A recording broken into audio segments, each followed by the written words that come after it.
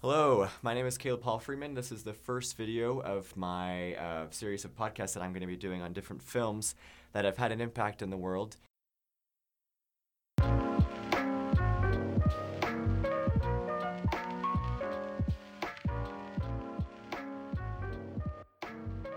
Today's film, we're going to be talking about Triumph of the Will, a propaganda film produced in 1934 that was meant to follow the happenings and the speeches of the Nuremberg rally, which happened in 1934.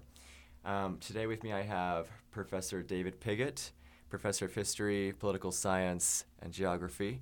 Let him introduce himself. Hi, I'm Dave Pigott. I come from the History Department, and my specialty really is early modern Europe, so a little bit before this time, but certainly something that's reminiscent throughout time is the concept of propaganda and mass hysteria and power politics. Wonderful. So we'll jump right in. So I don't know when the last time you watched it until reviewing it this most recent time. What is the initial reaction that you have to the film? What kind of feelings does it engender in you? It engenders in me looking at it sort of analytically and through the lens of 75, 80 years of history and the outcomes of such propaganda and the influences of such propaganda. It engenders in me a bit of disgust and contempt and revulsion, and it almost makes me sick to my stomach. I've actually done a documentary film, and I know how easy it is to manipulate the viewer, making sort of a happy ending to a potentially disastrous, storyline. A few editorial flourishes, and you can come up with basically any story that you want and manipulate the audience to such a degree. National Geographic does it almost every time. You look on the Discovery Channel and you see, an outtake of a cheetah, in the bush, looking very seriously at some prey, and then you cut to a wandering impala, and the two are actually maybe 3 weeks apart in actual reality, but the viewer doesn't know that, so you think that cheetah is looking at the impala when that cheetah is actually probably looking at a Land Rover coming through the road. So that's, these techniques are easy, and they're kind of parlor tricks to lull the viewer into whatever attitude or result the producer, director, writer, in this case Adolf Hitler and his propaganda machine, want the viewer to believe. Yeah, I actually had never heard of this film until I started researching films that I wanted to use for the podcast and things that I thought would have an impact. And I actually was originally going to be doing the film on Birth of the Nation, KKK, but then I stumbled upon this film, and it stood out to me a little more because I felt that, not that the impact was larger, but I felt that it was able to, especially after watching it, just how it captivates people in the way when you watch the film, these people look overjoyed. And I was reading a review, and it talks at the beginning about, if you remember the beginning, starts out on the plane, and then we he comes down, and we have Hitler, and he appears as this kind of godlike figure. And I often wonder, because as I watch the film, I don't know if it's because I have learned about the history since then, or I'm not there at that time. But watching the film, I just couldn't help. It just wasn't penetrating at all. Why do you think people are so easily? First off, you come from a very different context than the people attending the Nuremberg rallies. You have had the great luxury and benefit of having a liberal arts education. You have learned how to think critically and how to think for yourself and to base your opinions and your feelings hopefully on evidence, whereas the vast majority of those people attending those rallies were semi-literate, maybe literate, but working class, coming out of a very, very difficult time, looking for a savior. They were desperate, and they needed someone to give them hope. And Hitler tapped into that collective sense of fear, so masterfully. I mean, you have to give him credit. I know it's not a very popular thing to say, but in a purely Machiavellian sense, he was a master manipulator, sociopathic to the nth degree. But at the same time, he was able to give these Germans who were reeling after a very harsh settlement of World War I a little bit of hope, and was there to kind of rally the troops. No pun intended.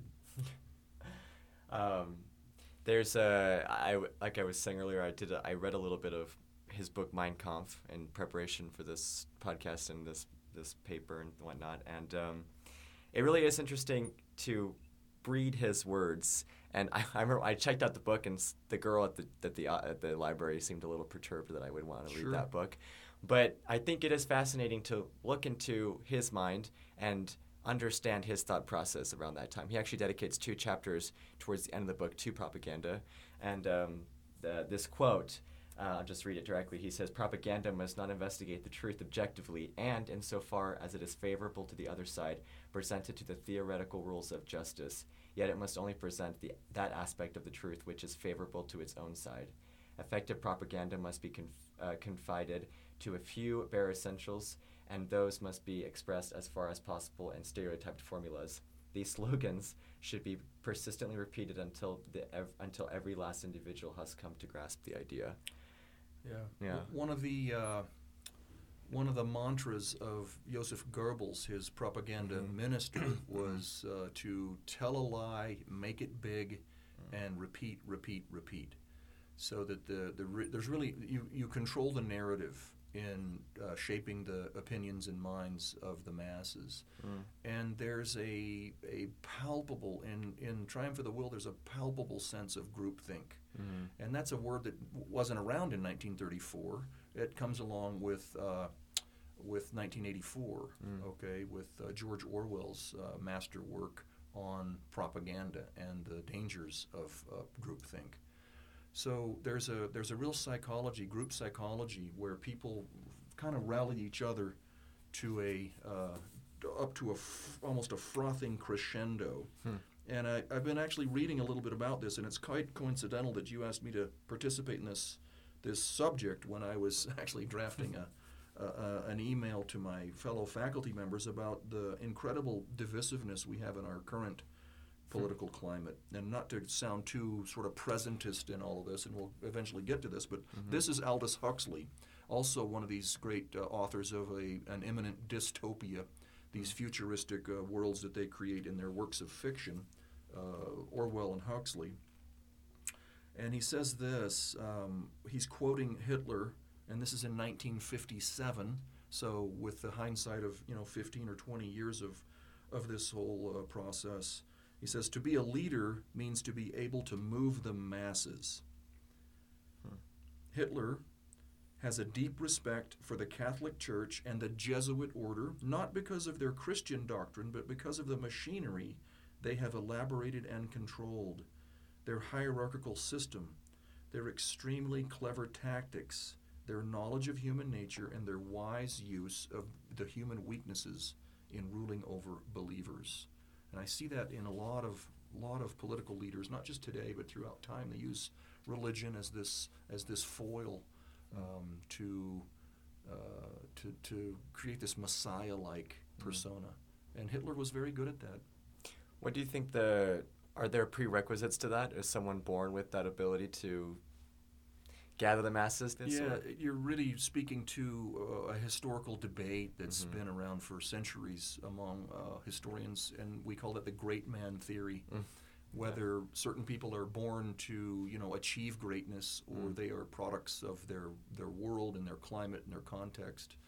And I think both of those are true. I don't know that there would have been a Hitler were it not for the harsh settlement of the Versailles peace treaty and the desperation that engendered in Germany. There wouldn't have been a Napoleon, perhaps, had there not been a French Revolution that preceded his rise to power. But where there is desperation, that's where we really run into trouble because people can be easily, the minds and opinions of people can be easily manipulated. And one of the tactics that Napoleon used, that Hitler used, and there's a lot of similarities between those two. Their books have been written about the similarities between Napoleon and Hitler, is the vilification of the other. Anybody who's different, anybody who's foreign, tends to be mistrusted and put under suspicion. And Hitler and the Jews were certainly the kind of the high water mark of that whole tactic, and we see the outcomes of that. I think it's interesting because we all know, we've all know the history. We know where it ends up. Final solution, extermination of the Jews and other people in Germany. But we don't. Watching the film, actually, because I was expecting a whole, barrage and onslaught of anti-Semitic views and opinions and slurs, but there really is nothing in the film. Hadn't really gotten to that point yet. Okay. Hadn't really gotten to that point in Triumph of the Will. He'll play that card a bit later in his rise to power and his consolidation of power. Triumph of the Will really is merely a piece of propaganda to control the narrative, control the story, control the subject content of the greatness, or the potential greatness again, rise to greatness again of the German-speaking peoples. And the only way to get to that end goal is through the policies of Adolf Hitler. So that you see. Who's at the end? Is it not Goering? It's not Himmler. Who's the guy at the very end with the big heavy brow? Hess. Hermann Hess is saying, Hitler is the state. The state, Germany is Hitler. Hitler is Germany. And that speaks to 17th century French absolutism. L'état c'est moi. L'état c'est moi. I am the state.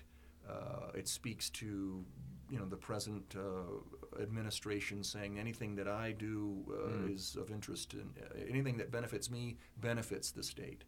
So I don't know that we've evolved politically much more than 1934 Nuremberg, which is terrifying. It's terrifying, but here's what's so.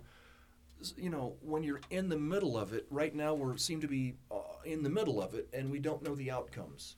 So we look back at 1934 Nuremberg, and having 75 years of perspective, we see the outcomes and we go, how could they fall for that? But right now we don't know the consequences of the rising xenophobism and nationalism and all of that stuff. And so, it doesn't seem that dangerous. 75 years from now, people look back and go, how could we be so stupid? How could we have possibly fallen for that?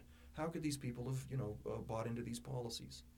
So, when you're in the middle of it, it's the perspective. A lot of times, and to use this old adage, you can't really see the forest because of all the trees. We're in the middle of all these trees, and we don't really realize that we're lost in a forest.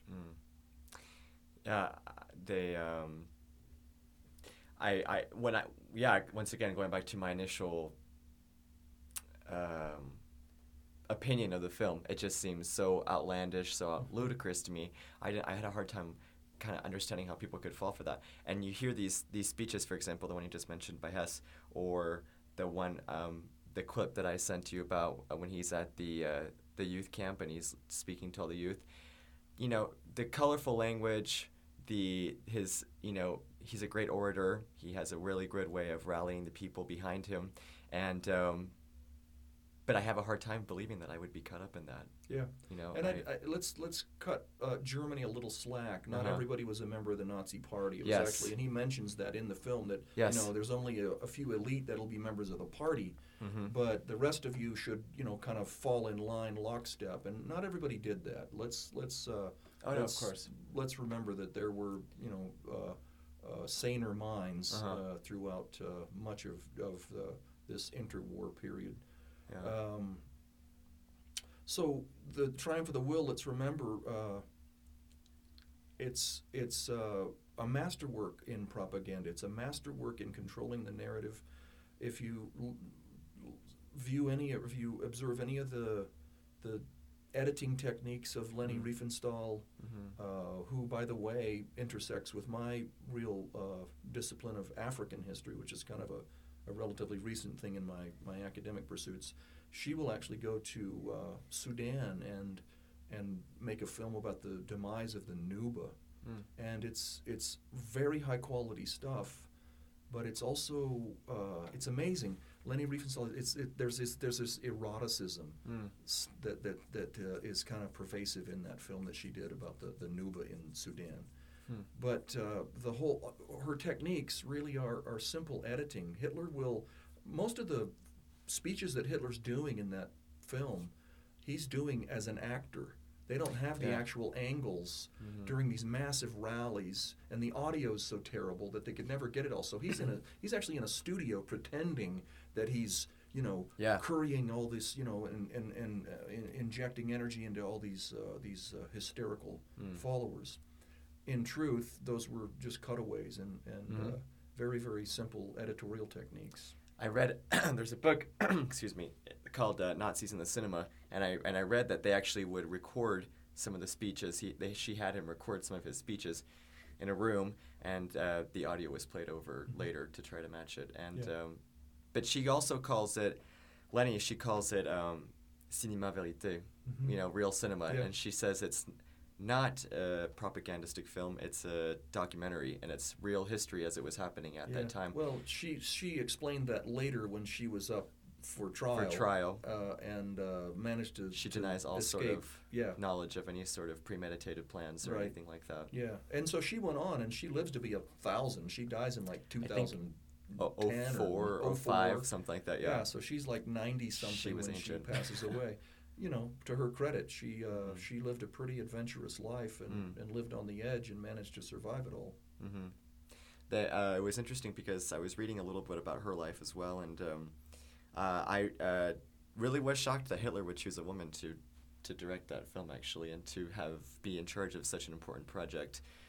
She had that film, Das Blaulicht, The Blue Light, and it was somewhat successful, but her directing, it was really kind of her directorial debut, or actually she didn't actually have a lot of work behind her before that time, and I couldn't really figure out why he would trust such an important project. Yeah, maybe he saw some talent that other people didn't see. I think he got around him.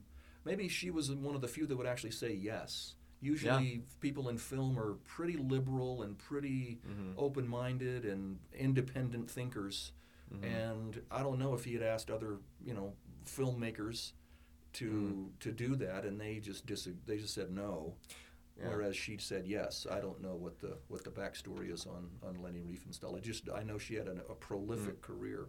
A lot of I was reading the same book, Nazis in the Cinema. A lot of directors at that time were actually Jewish and were being blacklisted or boycotted, and she had Jewish friends that had been kind of blacklisted as well, and their work had been stopped. And so I think she, like you were saying, she may have been one of the few options. Yeah, that makes sense.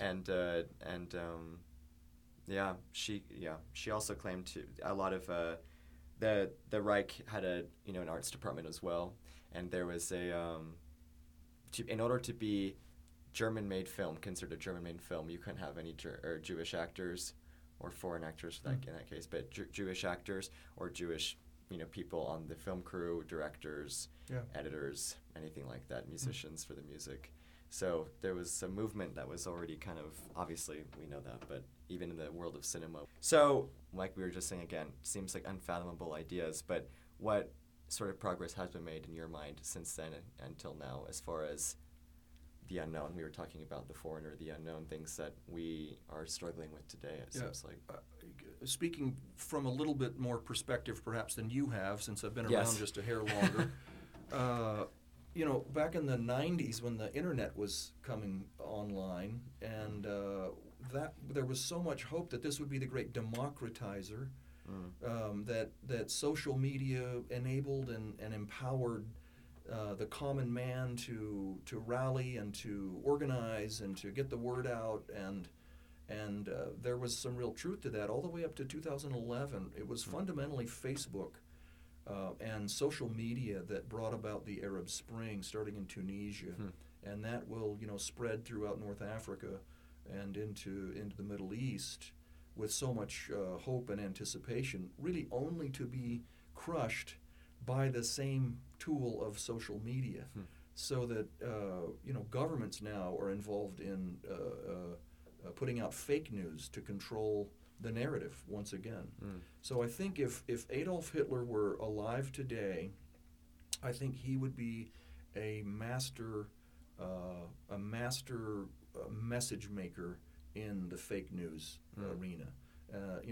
We have fully conclusive evidence that Russia involved itself in the 2016 election using fake news and vilifying Hillary with all of the allegations of this or that.